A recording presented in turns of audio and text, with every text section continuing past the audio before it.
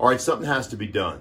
And I'm talking about the Tennessee Titans. So when you have broken or reportedly broken protocol and you have an outbreak of COVID, 23 overall people, another person tested positive on Thursday, something has to be done in the form of punishment. And I think it's incumbent upon Roger Goodell to essentially forfeit games.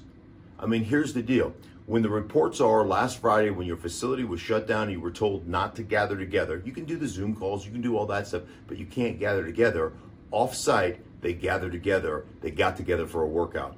Completely inappropriate. It's going to be all of us basically following protocol together to get through this season. So for me, those become forfeited games.